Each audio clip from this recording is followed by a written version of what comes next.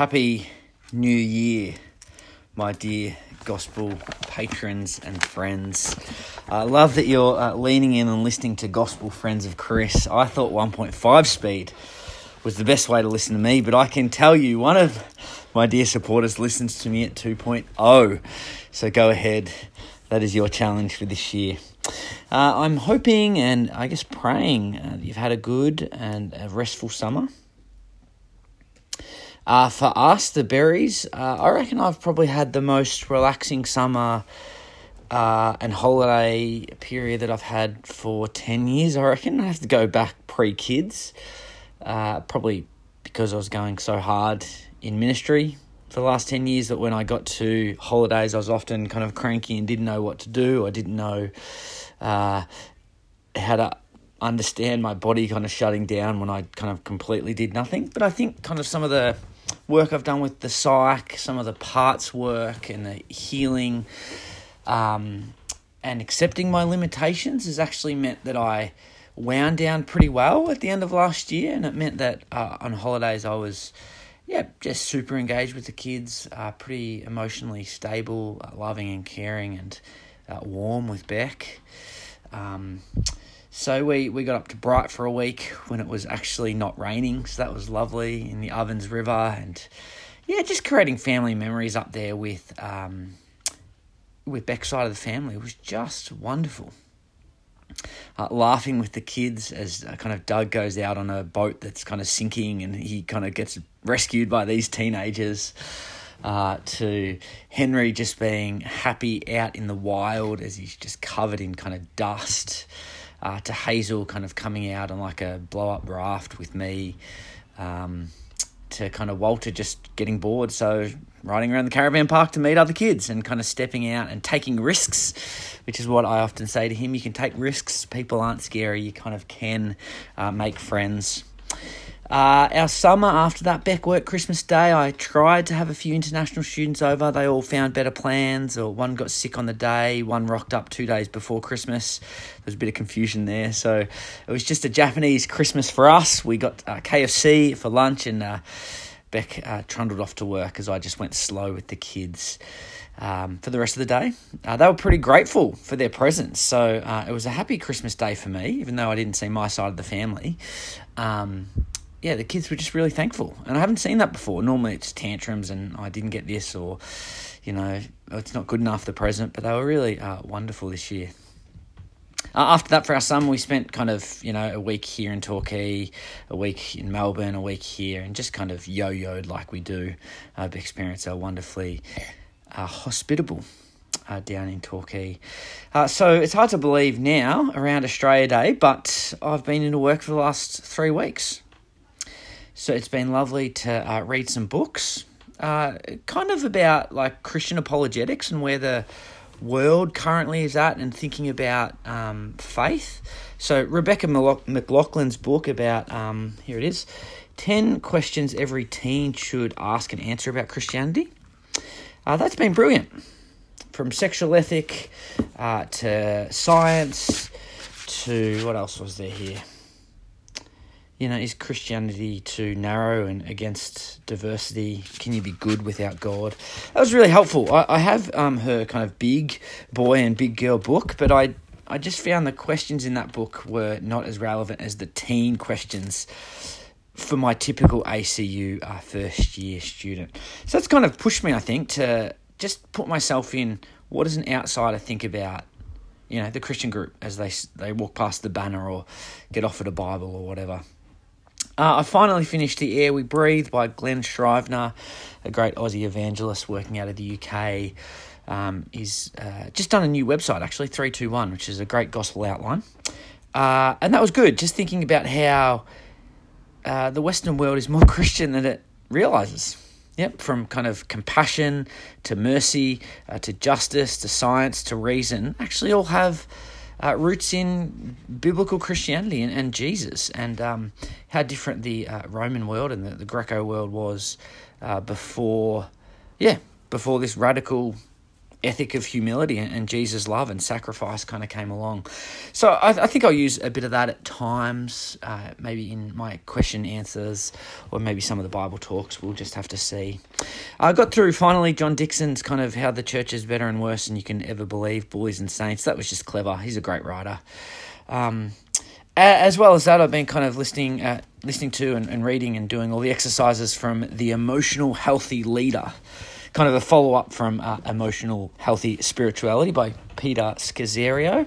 So that's just been really rounding for my Christian faith, tapping into this stream of Christianity that I never realised existed. That you can think deeply about things in your past, that you can show grace to yourself and your past hurts, that you can shine the light of the gospel into areas where in more reform circles it might just be like, hey, there's a statement, you're a new identity in Christ, but there's no thinking deeply about family of origin or your culture or your ethnic background or your kind of economic kind of status. So that's been really good, and I've been reading a book about parts and who we are and healing. That's probably been a bit more intense actually. Just thinking about where I'm stuck and what are my stuck points in the past and why do I feel like that hurt little boy that no one loves and how does that kind of relate to some traumatic things from my childhood. So I think I'm up to 4 journals now, 428-page journals on stories from my past, things that I just suppressed and never thought through, kind of figuring out kind of who I am. So I had this wonderful moment with Beck the other day where I shared I think I had 15 parts of who I am, from energetic to kind of empathetic to passionate to hurt and scared to kind of running away and fleeing. And all these things kind of make up who I am. So that was really rewarding actually, just to sit and kind of draw little kind of stick figures. And I think one of the things that stood out to me about me is that since 2020, since Gentle and Lowly, since some suffering and some things that went wrong with church, there's been more of an empathetic and kind and caring kind of part come out of me, where I want to kind of shepherd people, where I want to care for the flock. And probably just something maybe I've talked to you about or mentioned in podcasts and in ministry, but it was just a nice time to just slow down. So I'm doing this kind of parts work for my psych homework as I kind of have my 10 mental health care sessions for the year and just keep processing stuff. Thank you for your prayers about healing. I can certainly say that some of this stuff is no longer traumatic, and I'm not shutting down and having kind of half days in my bed, in a fetal position or the long baths, things like that. I can healthily kind of be processing it bit by bit, each day, maybe half an hour of journaling and reading and pondering, just to make kind of progress, to let the light of the gospel shine into these crevices that I've never let kind of God into. I never realised I needed to kind of think through to be a kind of rounded, flourishing kind of follower of Jesus. That's what I've been up to since I started back at work, and that's kind of a bit about summer. Let me tell you about the semester. Right now in my office I have 200 John Gospels, 200 Uncover Johns. So, we're encouraging students to read the Bible with their classmate this year with 5 R's. Read the Bible. What's the reason John put it in there? What's our response for Jesus? There's retell the story, and there's another R. I'm such a failure. That's okay. So I'm really excited to see what the Lord has planned, especially in our group that has heaps of warm religious people in it at the moment, curious outsiders. I'm hoping that they might be kind of up for reading John's Gospel and coming along to hear the kind of preached word. But we're also hoping that our students will take a gospel risk and actually say to a classmate, hey, how about we kind of read the Bible together? Have you ever considered Jesus? What's your kind of faith background? Do you have questions? So we'll be doing some kind of training before and in semester about that. And Joel, our dear apprentice in his second year that's doing really well, He's somebody who definitely should go into ministry. He's kind of chairing or wearing the evangelism hat, and hopefully he'll do a better job than me about keeping it on the boil, to keep having moments where we celebrate, where we advertise, where we just keep talking about the work the Lord is doing. A lofty goal this year in our preaching that we're kind of, I guess, collaborating and working out together as the staff team, Fiona, Joel and I think the big thing with John's Gospel, it's a very Trinitarian focus, so we'll steal a lot of Peter Leslie's stuff about the Trinity from Glenn Shrivner, from Michael Reeves, Delighting in the Trinity. And the big thing I want to be pushing this year is, like, what does it even mean to have life and life to the full with Jesus? That classic statement from John 10. And in our context, what does a Jesus spirituality from John's Gospel look like? How do you kind of live that out to be kind of connected as a vine, to the vine, the branch? What does it mean that Jesus is our good shepherd, that he comes with grace and truth, that he's the Word become flesh? What does it mean that Jesus is the resurrection and the life now and later? I want us to really get into the nitty-gritty and expand people's minds and hearts to actually see that there is this wonderful God that Jesus introduces us to, and our lives can be totally transformed if we come to the one who offers us living water. So that's very much the vision, hopefully for the year, that students will be grasping God's love. That the Father has loved the Son for all eternity, and we're kind of drawn into abiding in that love as God's Spirit dwells in us. Yep, the Spirit is he's a big theme in John's Gospel. He blows where he wants. Jesus says there in John 3.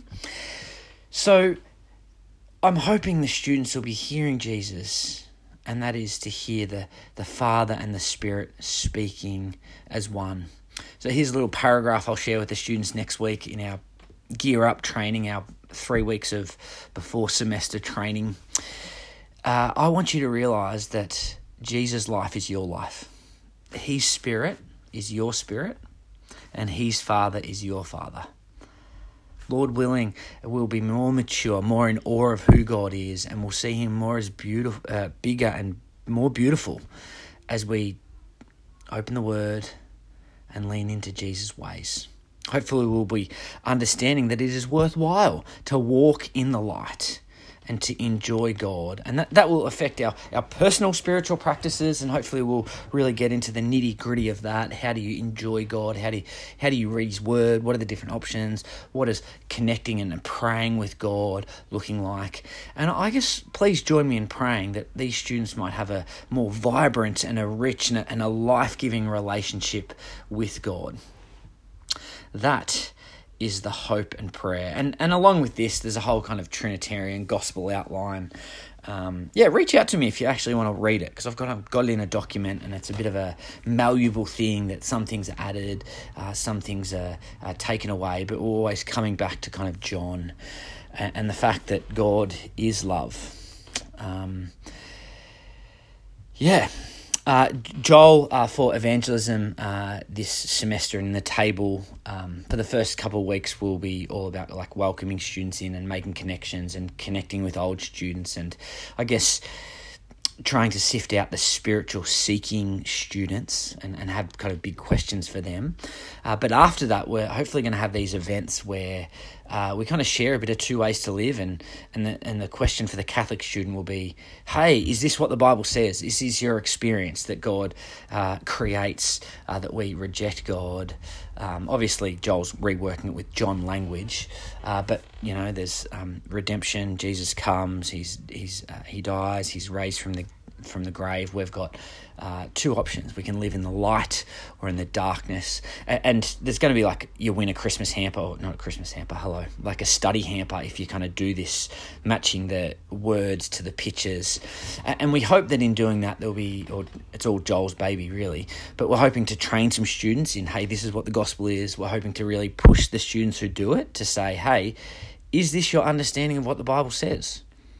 And inevitably, from the Catholic nominal side, it's not. They've never heard the importance of Jesus' death, the fact that he is the way, the truth, and the life, that sin is that dark, that we're that depraved, that we actually need a saviour. I think within the Catholic stream, there's this idea that we're not all that bad with sin. Our sin is washed away at baptism as a kid. We're capable of great good, where I think the Bible's vision is slightly different. One of the things we've been loving as a staff team is doing like a Catholic PD on like what really is the theological basis and underpinning of the Catholic Church and how that differentiates from, say, evangelical Protestantism.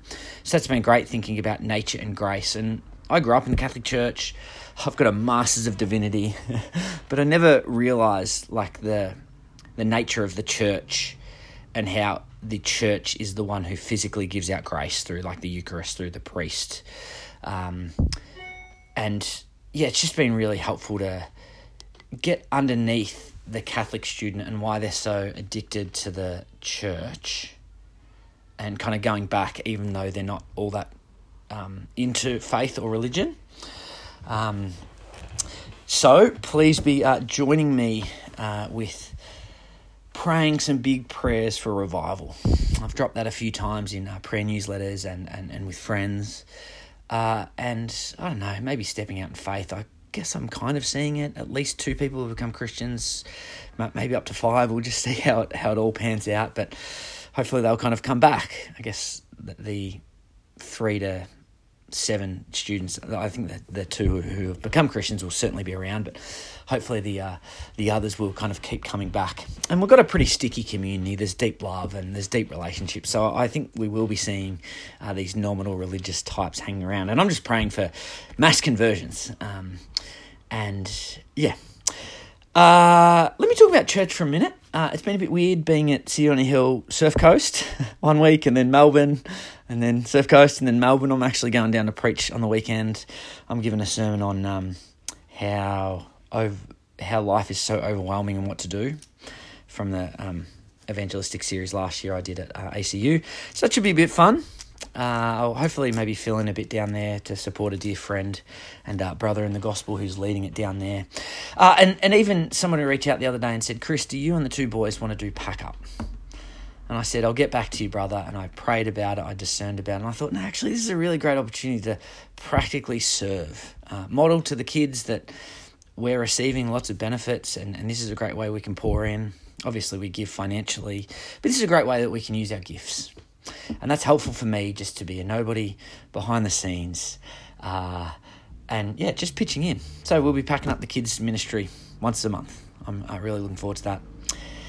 I had a student go to sitting on the hill the other day, and he's like, "Oh, do you know Chris Berry? He's a staff worker." And they're like, "Nah, I've got no idea who you're talking about." And that was very funny, because this dear student, I think, actually should go and study at Ridley College and will be a wonderful church planting pastor in the western suburbs. But he was just like, "Oh, Chris, you really are kind of lying below the surface and just kind of being a nobody," which is, I don't know, refreshing. And you just ask different questions about pastors. Are they kind of crazy, power-loving, egotistical maniacs, or are they paid the same as every other minister and serve and have a staff team around them that have no one leaves? That kind of says there's something good going on in this network. So that's good.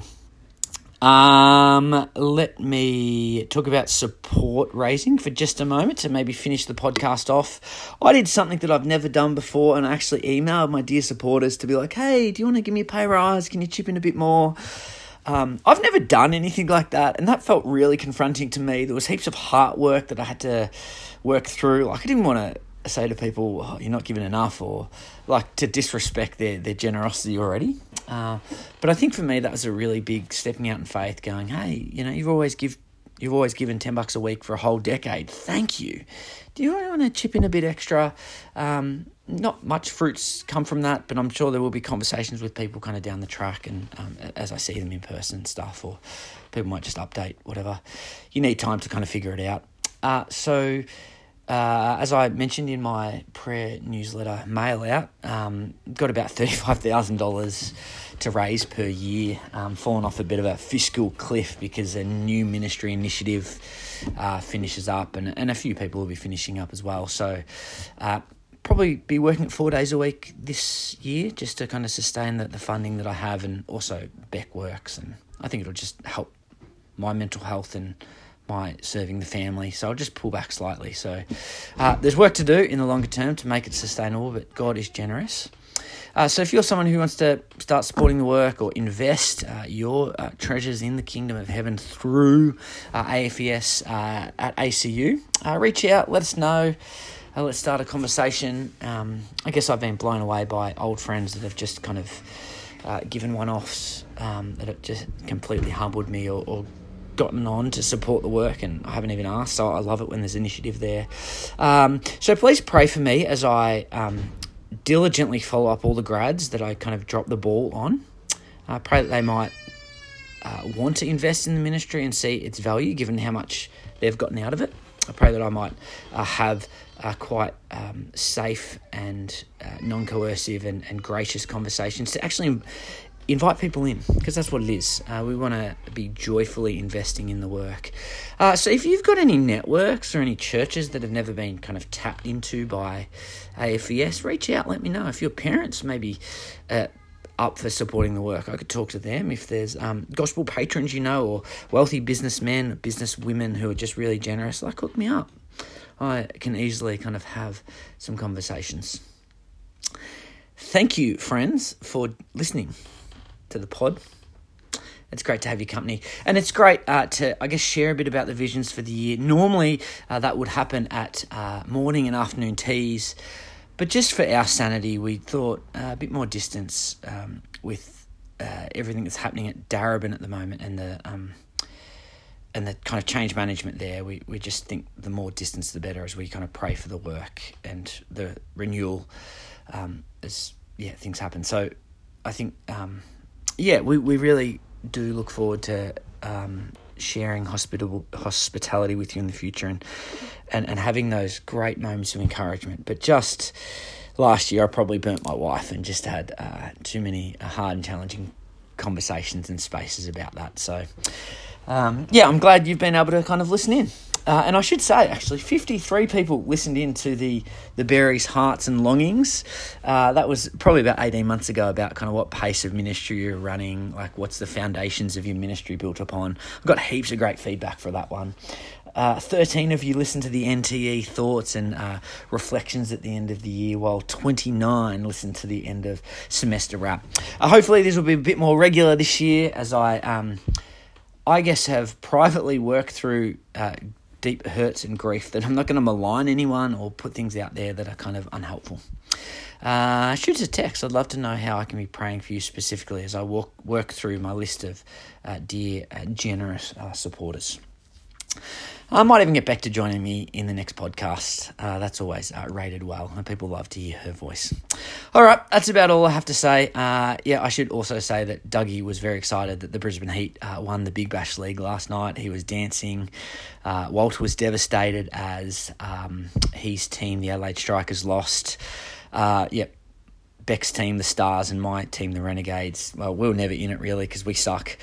Hasn't it been a great year for cricket, even if the sun hasn't been out. All right. Thanks for listening in, friends. May the Lord bless and keep you. Alleluia and amen. Catch up soon. Bye.